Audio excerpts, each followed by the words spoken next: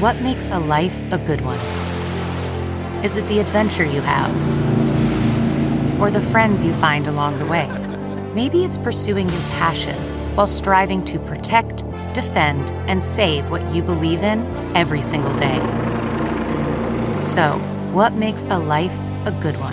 In the Coast Guard, we think it's all of the above and more, but you'll have to find out for yourself. Visit gocoastguard.com to learn more. Yeah, I'm gonna tell you, baby, that brown liquor make my heart go quicker. Welcome to the Leisure Class. I'm your host, Jack Song, a podcast dedicated to turning you on to the good stuff, a gathering place for the many kindred spirits I am grateful to call friends. Musicians, writers, artists, chefs, cocktail wizards, and wine geeks, all members of the Leisure Class.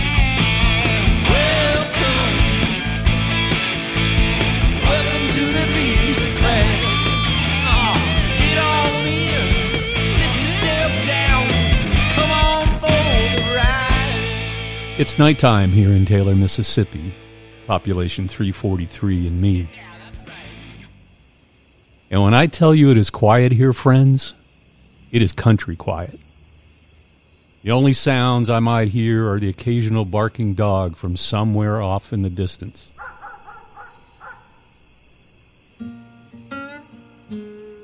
Sounds can trigger memories and invoke a time and place in our lives. Just like the smell from a kitchen can bring back vivid childhood memories of your mother's home cooking, a few notes from a favorite song will bring back memories and also give rise to the emotional connection.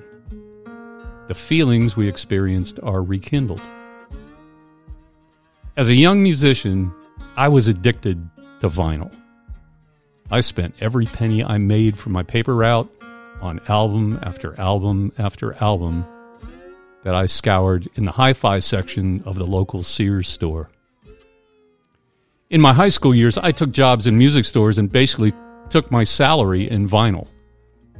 My collection stretched along the four walls of my bedroom. But over time, through many moves and the changing technology, I left vinyl behind.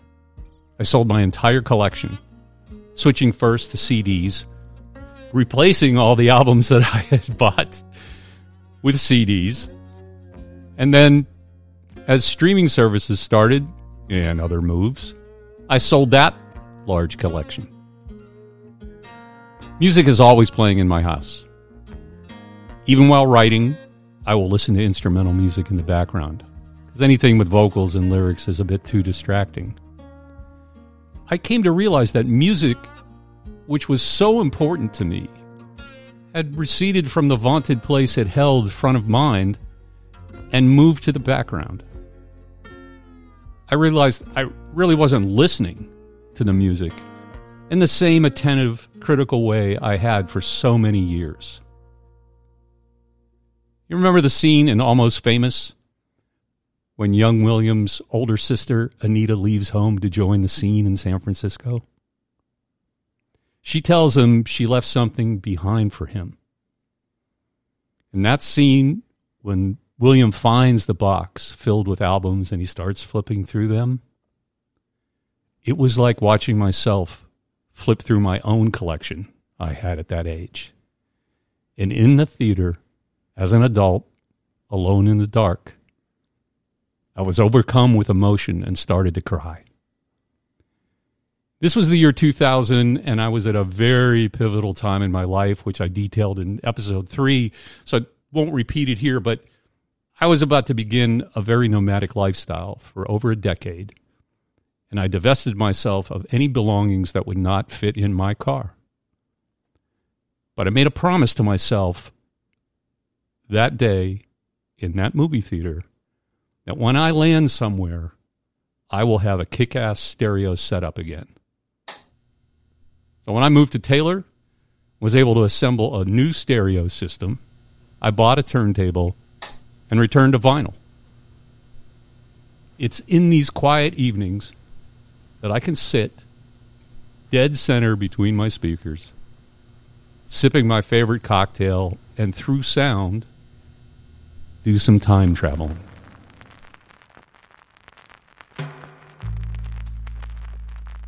This sound is the key to opening the portal of time-space continuum.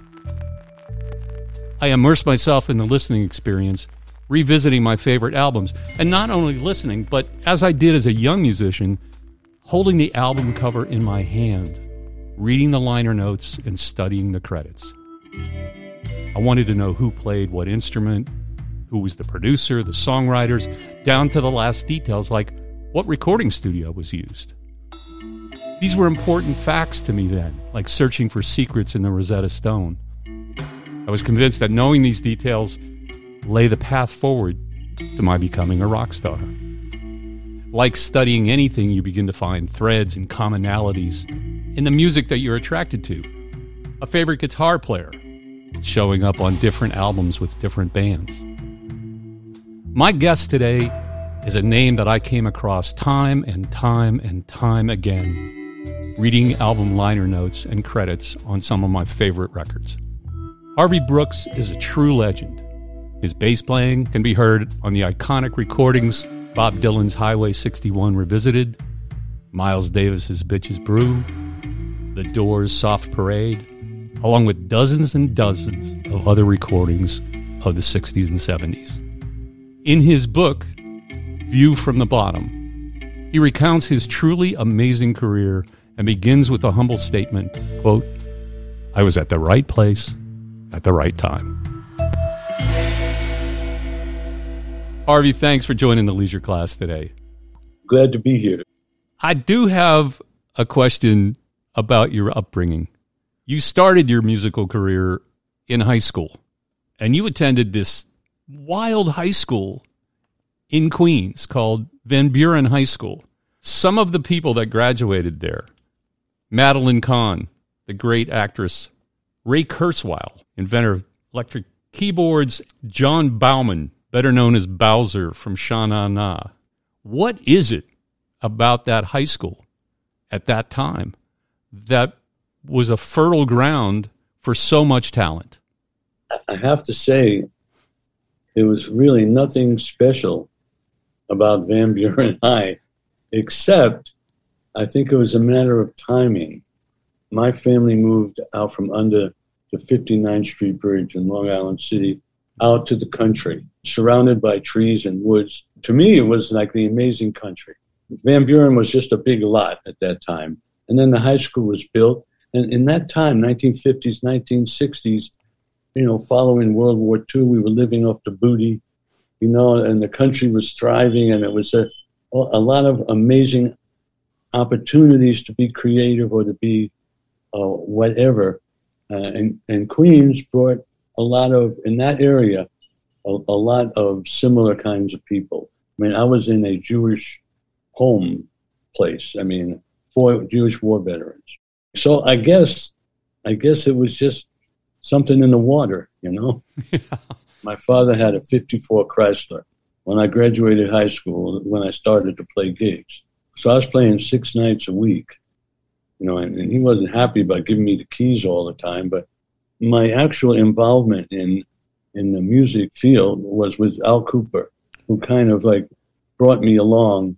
When his bass player went to dental school, he recommended me because he was a neighbor, in Queens there. And I was living across the street from Van Buren High School.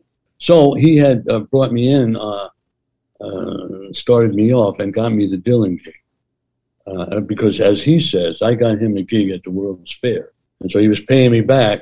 That's what the story is there. That's what true friends do. And that was, and so it went on. And after Dylan, and I had a reputation and opportunities, and being at the right place at the right time. A few occasions there, I met Howard Solomon at the Cafe Go-Go, seeing some jazz shows, and I talked to him. I came into him and I said, "Well, look, I just finished some stuff with Bob Dylan, and I'm looking to, get involved and get some gigs or do some playing here." And he said, "Well, just come down." And I started doing that, and I ran to Richie Havens, a lot of the really good folk people and some of the rock and roll bands and the Fugs and all this strange, concoction of music, had me between that and playing a lot of rhythm and blues. I had toured with a band called the Exciters, a vocal group called the Exciters, who had a hit called Tell 'Em. Their manager heard me, and I think with Cooper also, hired me to go out on the road with the Exciters, which was my first real tour in a car in the winter up the East Coast in the blizzards and in the snow. It was fantastic, Right. and it was all cold motels and funky food. How old But were you? was- How old were you at that time? I think I was 19. That's perfect. Can you tell me about Jimi Hendrix and your experiences with him? Mainly the Cafe A Go-Go. He would do Jimmy James and the Flames. He would do his band. Mm-hmm. But Jimmy was just around town, and like we'd hang out at the Kettle of Fish or across the street from the Go-Go.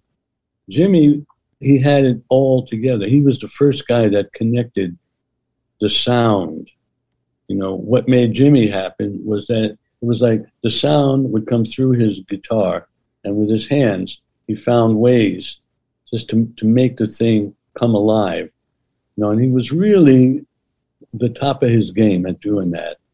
And, and we did a lot of jamming, a lot of hanging out, a lot of drinking. Are there any recordings from any of those jams, or There's a couple of them that are very popular on the web. There's one, I think, with Buddy Miles and myself, and there's one at the Scene uptown, Mhm. and one at Cafe A Go-Go, which are the main recordings, which were, they don't sound that great because of the technology. But the one at the Scene, Steve Paul's The Scene, Mhm. has got Jim Morrison on the set. It's Buddy Miles, Jim Morrison, Hendrix, and myself, and I think Rick Derringer. Something. We had come from my friend's loft down in Soho, which wasn't Soho at the time. right? And we went up there, and Jimmy was out of his mind. He was down on the floor, groveling. I mean, it was really bizarre. He had done that to me once before in Los Angeles at the Cheetah. First time I met him, and where I actually met the Doors, was Jimmy came on stage, and he was licking my sandals. It was the weirdest thing, And I said, was that really happening? Am I just making up a story? And it really did happen. That is the best. and I can't figure out. We had a friendship. That didn't go any further than that. And I almost had a deal for him. I go backstage and I said, Jimmy, this guy loves you. I want you to record for Vert Folkways. And Jimmy says, well, I just signed with Chaz Chandler from the Animals. Yeah. And I'm going to England. And I said, oh, really? But that was it, and it was great for him because he went there and they appreciated who he was, because in the Village, he was Jimmy, he was Jimmy James and everybody, he was local. Right. Got to get out of local, to make that transition. And he did, and the kind of band they put together worked. For sure. I mean, it was a very different rhythm section than what he ended up with in Band of Gypsies, which I would have thought you would have been a perfect bass player for him, Well, here's a story about that. Okay. I was at Columbia. I was producing. I'm in the mix room, and I walk out, I'm taking a break, and I smell some weed burning, and then and some incense. And Jimmy was in one of the small mix rooms doing some mix on something he was doing. And so I went over there. I said the door was open, and we started talking. And we were talking about when he came back from the fateful trip. At that time, we were going to get together with Miles, Buddy Miles, and myself. And we were going to do this thing. And, well, we never got there. And all these amazing people that you've played with and outline in your book, which I think that the book really reads so naturally, like a great conversation, just sitting around talking to you. Your natural voice comes through, and it's really exciting to take this ride with you. I wanted to ask about playing with Dylan, not only in the recording, but you played with him live at a time when he was pissing a lot of people off. I had read somewhere where Levon Helm left touring with him at that time because he was so upset at the sort of rancor and just bad vibes that people were giving Dylan at the time in the band. What was your experience with the audience in that very pivotal moment with him? Okay, so we did the album. We did Forest Hills, and he almost got knocked over when the people charged the stage. And then same thing with Cooper. But the thing was, it was an incredible event, and that the people would get that passionate over something like the way somebody wanted to do what they owned and did. It was kind of interesting that, these were the purists. Right. Well, so be it. By the end of it, by the time we played like a Rolling Stone, it was okay. But it was, but during the stuff they had, they loved the opening part of the show where he was playing acoustic. Right. And then for the rest of the band, they were not happy. And then towards the end, we finally got him. Another parallel, between being there at that time with Dylan and then being with Miles and recording Bitches Brew and Big Fun, which Big Fun's a fave of mine for sure, along with so many others. But it really pissed a lot of people off. Bitches Brew was for the purists who had been following Miles and wanted him to remain the Miles Davis that they wanted. Man, the critics hated that stuff, I believe, from that time. Yeah.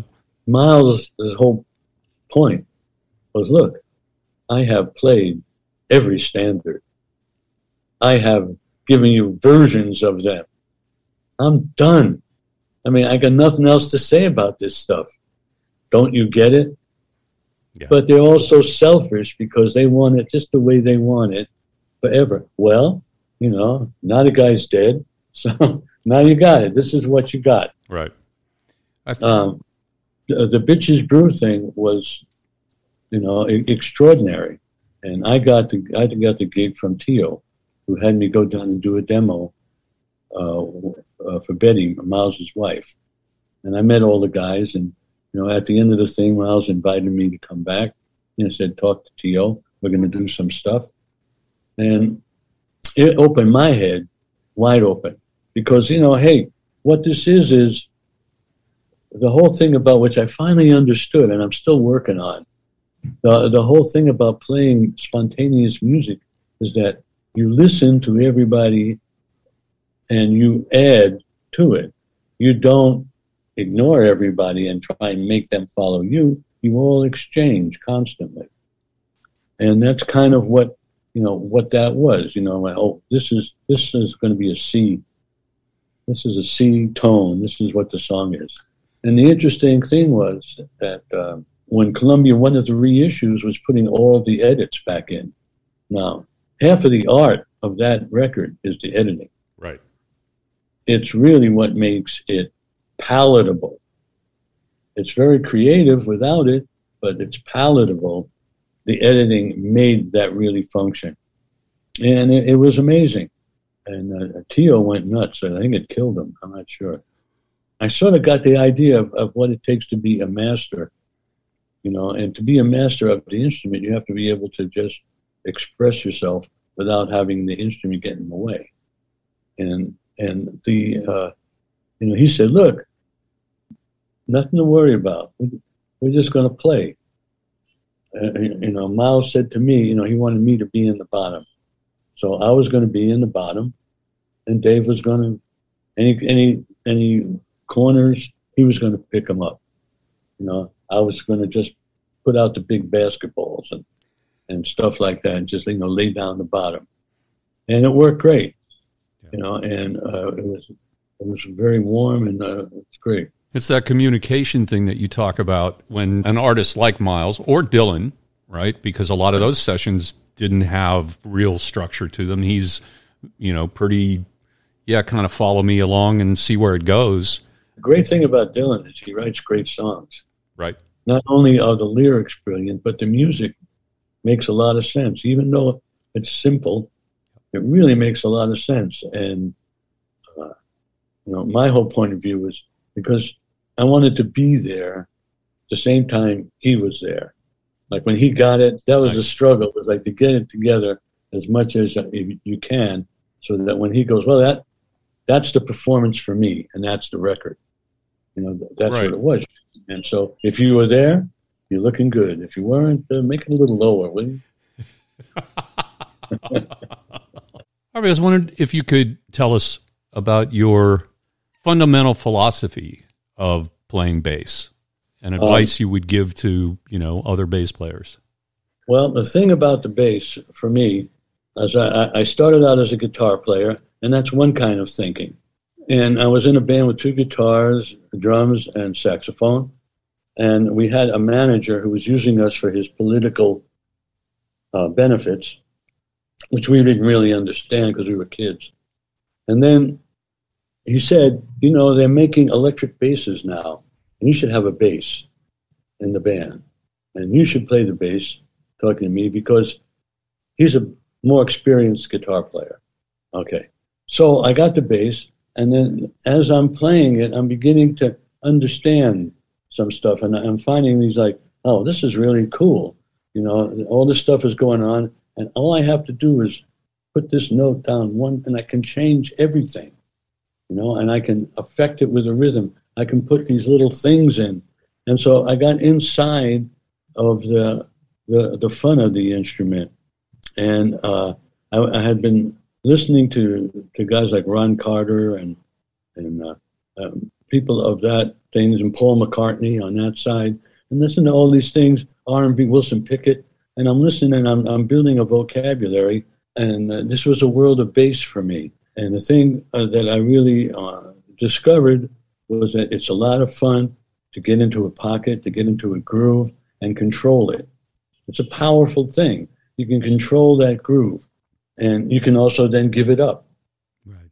You can give it up, you can control it, you can change it, and I'm only playing one note, at a time, sometimes more, but most of the time I'm playing lines that lead somewhere. And so I'm taking it up the road and over the bridge and, across the pond, and that's the kind of thing you can do because you're not so involved in spelling everything out. And, although I to this day wish I could play and sing at the same time. That's a tough one, man. I've had to learn that too. It's tough. I really give it up to those guys. It's great being a bass player because you get to be very specific and you get to change and make creative things happen from the bottom up. Absolutely. I think it's, in a lot of ways, not only is it the foundation, but it's also the glue between the drums and the song. Right? Without a doubt. Another great bass player said, Larry Graham, I'm going to add some bottom so the dancers just won't hide. This has really been fun, man. I really, really appreciate you taking the time to join the leisure class today and chat about this. You are welcome anytime you want to jump in and, have a conversation, maybe we'll get a bass player roundtable together with some other cats and we can have some fun talking. That would be great. Check it out. View from the Bottom. Harvey's book is available at Amazon, Barnes & Nobles, and your favorite bookseller. Elegant Geezer, his music project, is available at CD Baby and also your favorite streaming services. Check it out.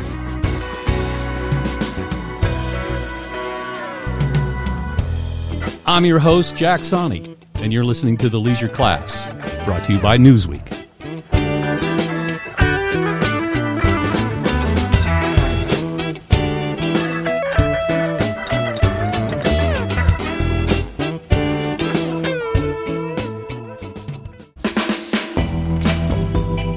Well, it's time for this segment we call Shake It Up, or deep dive into the science, inspiration, and artistry in the making of creative craft cocktails. My co-host is Brad Johnson, a musician friend of mine with a shared passion for the good stuff, and who is a cocktail wizard, a true star behind the bar. Hey, Brad, what we shaking up today?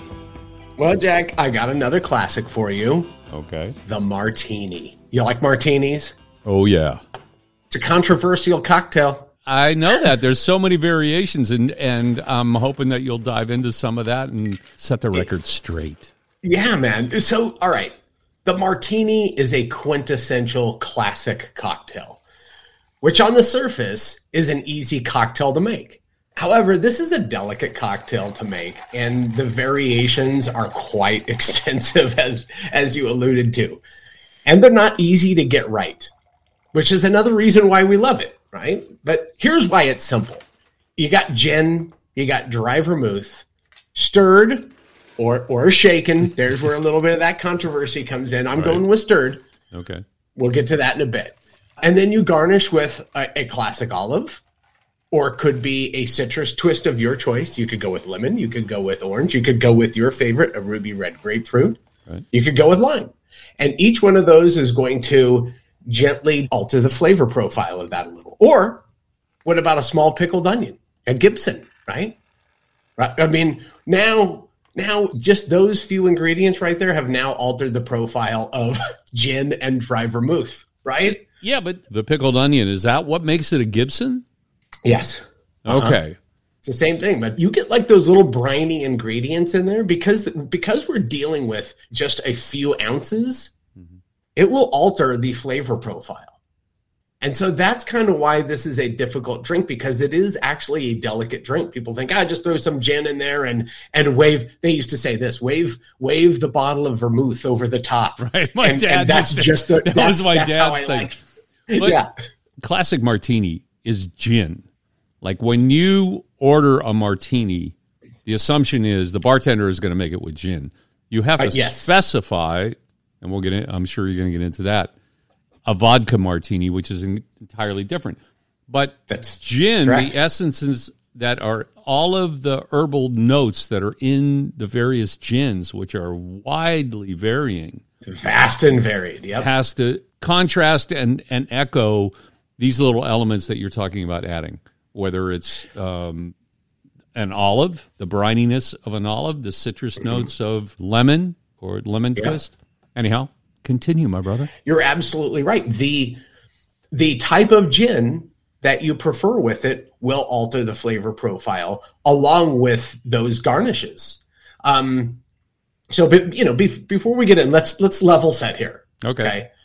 The classic recipe is 2.5 ounces of gin, a half ounce of dry vermouth, and people argue with me over this. This is, again, why this is kind of controversial, but the classic recipe. Stir it over ice, strain into a chilled martini glass, and garnish. If you want it drier, you can reduce the amount of vermouth from a half ounce to a quarter ounce, and then add another quarter ounce into your gin, so you come out with the same amount of cocktail, and balance out that ratio. Now, here's where it gets a little tricky, right? Now, this is why ice matters, is because the key to getting this right is all about science, baby. It's all about dilution, right? Because if you take spirits and put them together in a glass, okay, that's not exactly a cocktail. When you add the ice to it, the ice element will dilute it and give that cocktail the cohesion that it needs to be, delightful to the palate. In many ways, that's a binding agent. It does. It does act as a binding agent. Yep. Okay. So when done properly, you should stir this until it's cold enough to where the dilution has the cohesion of flavors and they're all working together. The proper way of doing it, and again, this is also arguable, and people have different tastes. But the way I like it, I got my mixing glass, pour the ingredients into the mixing glass, and I use 1-inch cubes, right? Because you got a bit of a wider surface to liquid ratio going on with the wider cubes, but they're small enough to where you're going to get that proper dilution. If you use a big old rock or something like that, you're not going to get the proper dilution. Okay, I can see that.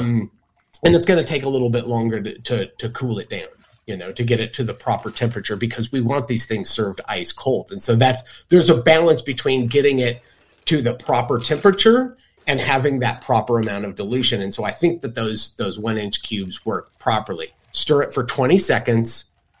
You got the proper dilution. It's at the proper temperature. You strain and pour into your chilled, again, important, chilled martini glass, and you garnish. What I'm drinking today, I'm garnishing with a lemon peel, and you express the oils over the top. I rub a little bit around the side, and voila, there you go. It's beautiful. It's light. It's somewhat delicate, and it's delicious. Classic martini. That's it for this episode. I hope you've enjoyed it.